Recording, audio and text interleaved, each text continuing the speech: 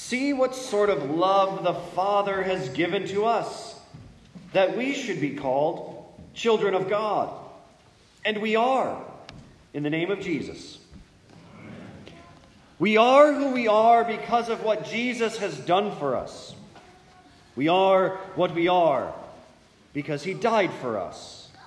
We have what we have because he rose from the dead for us. We will live forever because Jesus rose. We are redeemed and forgiven because Jesus shed his blood and died for us. We are children of God, not only because of Jesus' death and resurrection, but we are children of God because Jesus made us so in the waters of holy baptism. Baptism works the forgiveness of sins. That's what we confess in the third article of the Nicene Creed. I believe in one baptism for the remission of sins. Baptism unites you to Jesus' resurrection.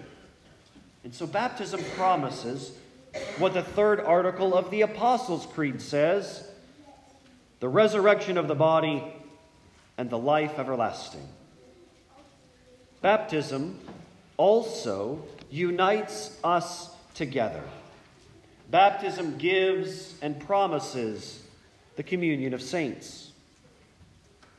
So All Saints' Day, what we're observing today, is too important to let slide. All Saints is basically third article of the Creed Day, the day we rejoice that all that Jesus has done for us to save us is delivered to us by the Holy Spirit in the Holy Christian Church, the communion of saints, the forgiveness of sins, the resurrection of the body, and the life everlasting.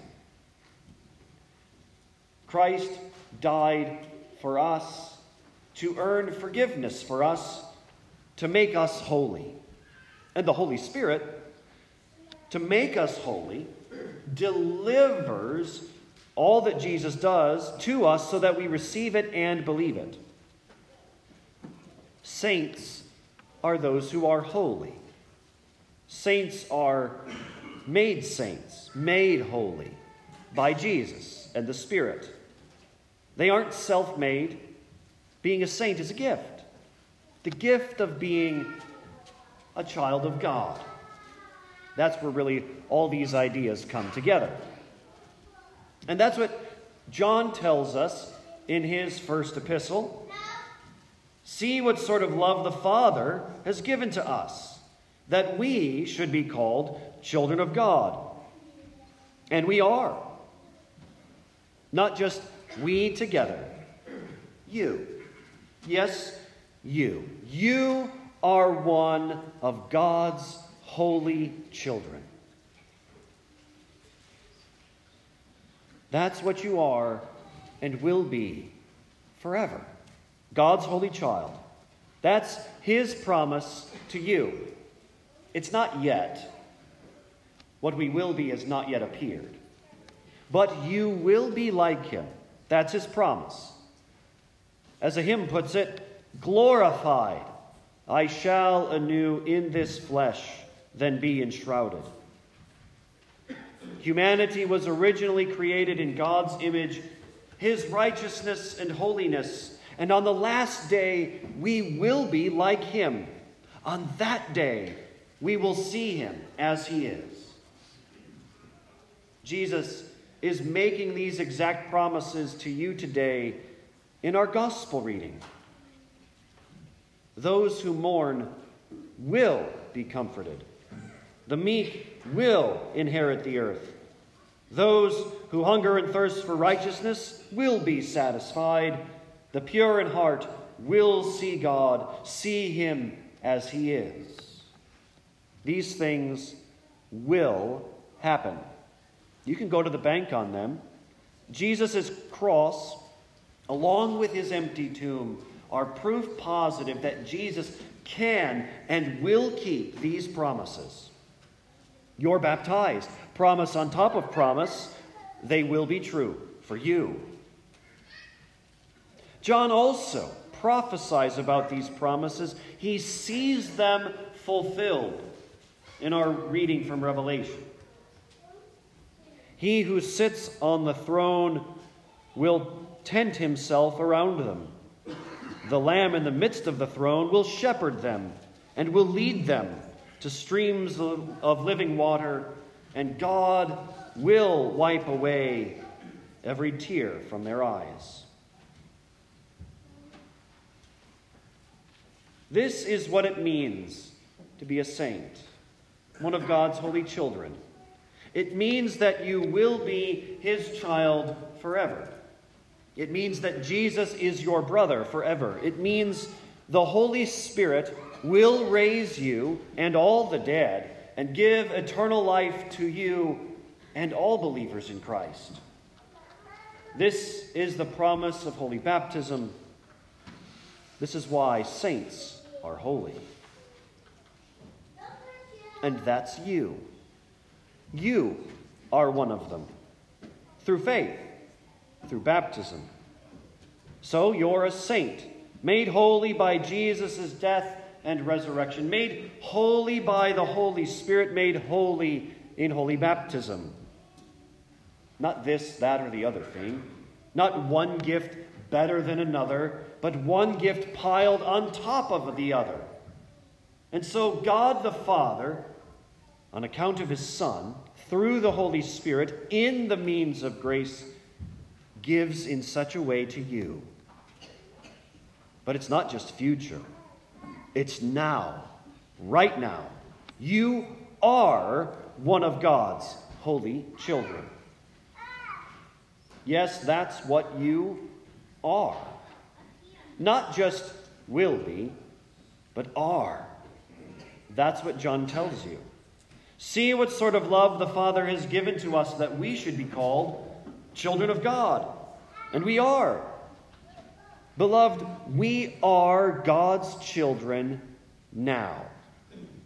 All of us, each of us, you, through faith in Jesus. Everyone who has this hope in him purifies himself as he is pure. That's God's gift, his gift given in love to you. And it really is yours now. I know it doesn't seem like it. What we will be has not yet appeared.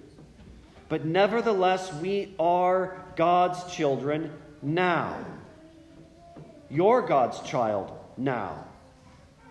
Beloved child, beloved son, beloved daughter, for he has blessed us with his grace in the beloved, as Paul puts it, his beloved Son, Jesus. Beloved, that's what he called Jesus at his baptism, so also you at yours. And you are his child in the midst of the great tribulation. That's what this life is, the great tribulation. That's what that elder told John. These are those who are coming out of the great tribulation. Jesus also tells us, in the world you will have tribulation, but take heart, I have overcome the world. And this world, this life, is tribulation. It's why the Beatitudes are front-loaded with tribulation. The poor in spirit, those who mourn, the meek, those who hunger and thirst for righteousness. The trials, tribulations, troubles of the world, well, they weigh us down. And the trials and troubles include the things that happen to us, to those we love, those who've died, those who mourn, Jesus says. But it's not just the things that happen that make us meek and weak, mourn and weep. It's what happens in our own hearts and consciences too.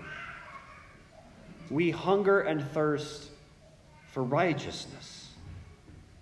You're hungry for what you don't have. You're thirsty because you need a drink.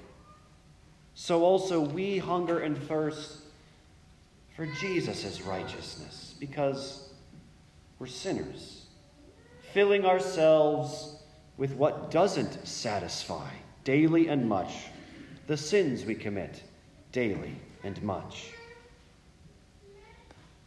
But nevertheless, Jesus says, blessed are. Not blessed, blessed.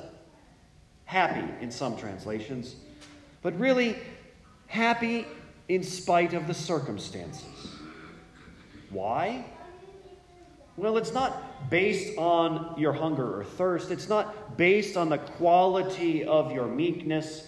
It isn't how much mourning you have, how much peace you've made. No, it's all promise. His promise for you. Blessed are those who mourn, for they will be comforted. Yes, will be, but also now. Blessed are. Comfort now. You're baptized. You're God's holy child. Nothing can change that. And he does satisfy you with his own righteousness, delivered in the forgiveness of sins. Eat and drink my body and blood, given and shed for you for the forgiveness of sins. Blessed, holy, that's you, because of what Jesus does and delivers to you. And it's all received by faith. Everyone who has this hope in him purifies himself as he is pure. Robes made white in the blood of the Lamb. Pure, holy, forgiven, that's you. God's child, that's you. Blessed, that's you. It's all because of what God does for you in his Son, Jesus. It's all because of what Jesus says and promises you. And faith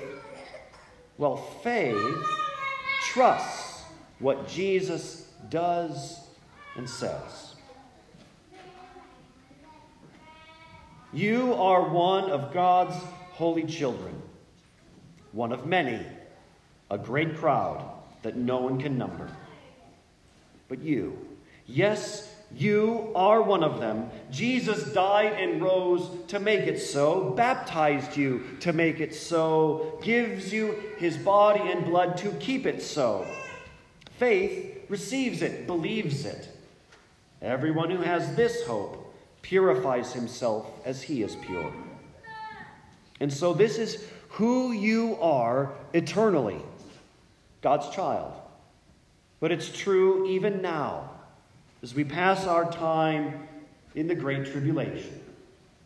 Tribulation from without, what happens to us, and from within, our own sin. But all the more, Jesus says, blessed are you. I forgive you. And so neither death nor life, nor angels, nor rulers, nor things present, nor things to come, nor powers, nor height, nor depth, nor anything else in all creation will be able to separate us from the love of God in Christ Jesus our Lord. See what sort of love the Father has given to us, that we should be called children of God. And we are, in the name of Jesus.